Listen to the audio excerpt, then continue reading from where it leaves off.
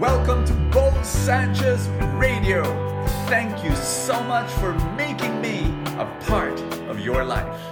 Is there a lot of fights in your family? Is there a lot of conflict and disagreements and heated arguments? If so, I want you to listen to this message because I'm going to share 5 very important strategies so that you can be able to avoid and lessen the fighting in your family.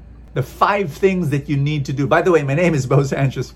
Welcome to Full Tank. Here we go. The 5 things that you can do is, number 1, you need to learn how to call a time out. You know, when emotions are high, I'm telling you, it will escalate and our voices will escalate too. We'll get louder and fiercer and angrier. You know what happens. It crosses a certain tipping point. And then everybody is shouting and everybody is saying words that you will later regret. You know, you did not mean it when you call that person this foul insect.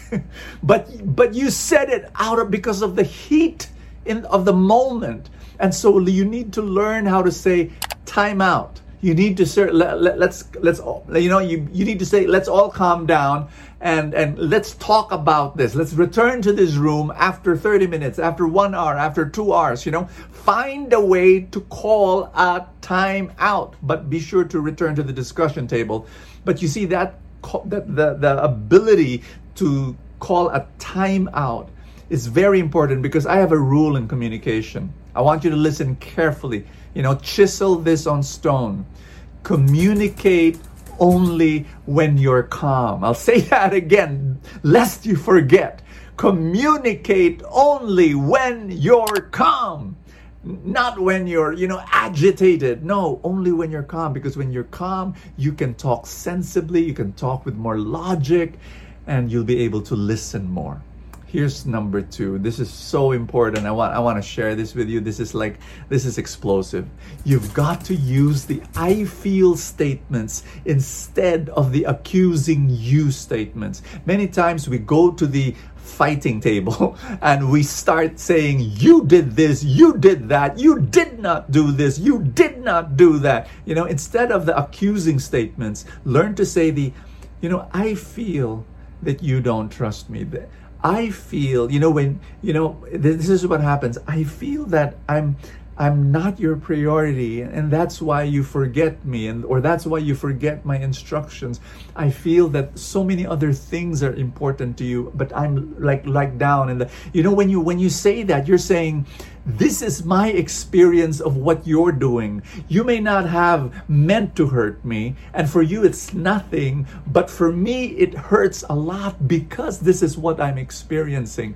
So all of a sudden, instead of the accusations, which really brings the defenses up, what happens is you're sharing your feelings. Hopefully that other person also shares his or her feelings, and then what happens is there will be more listening.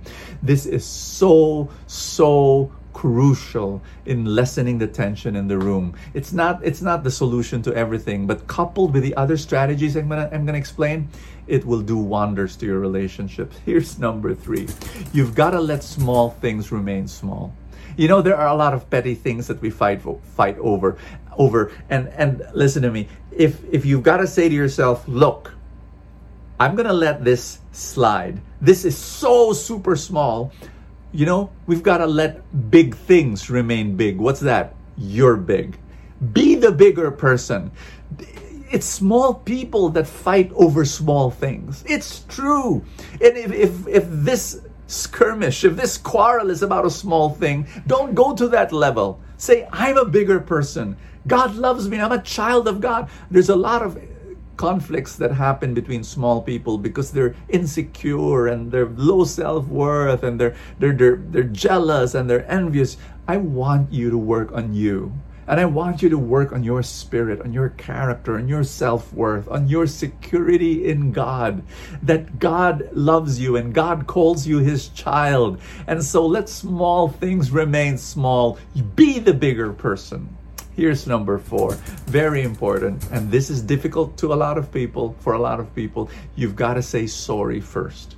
It's not a question, but he did it. It's his fault. He should say sorry first. Wait a minute. You've hurt each other's feelings. If that person got hurt because of what you did, and listen to me, you did not mean it. It was not your intention. You were not deliberate. No, but if that person got hurt, will you be able to argue and debate over that person's emotions? No, it's a fact that person got hurt. Maybe because of a misinterpretation of all that, but that person is hurt. So why not be the bigger person and ask forgiveness? I'm sorry for hurting you. And say it sincerely. I don't want to hurt you.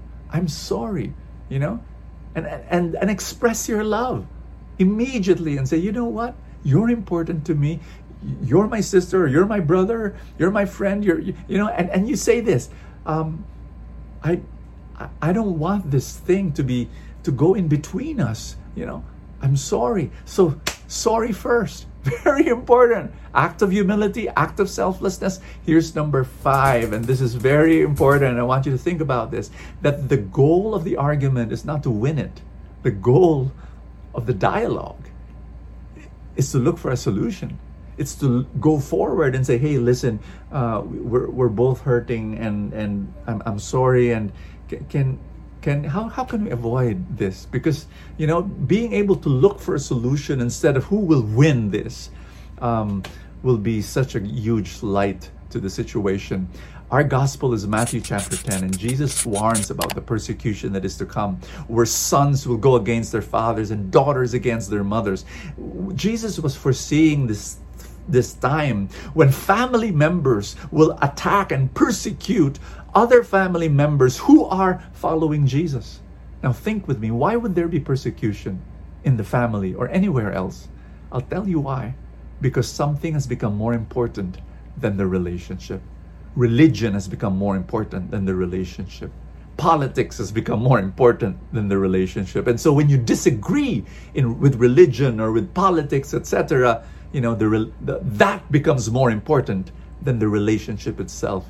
But friends, nothing should be more important than your love for one another. And so you need to have the capacity, and write this down, the capacity to agree to disagree. When you have that capacity to say, I don't agree with you, with your beliefs or with your practices or with your lifestyle choices, but let's agree to disagree and still love each other. When you're able to do that, you're amazing.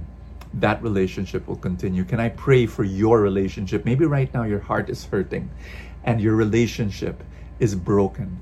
And maybe there's so many conflicts. I'm praying for you right now in the mighty name of Jesus. Name the Father, Son, and the Holy Spirit. Bring healing to this relationship. Bring love to this relationship. Bring forgiveness to this relationship.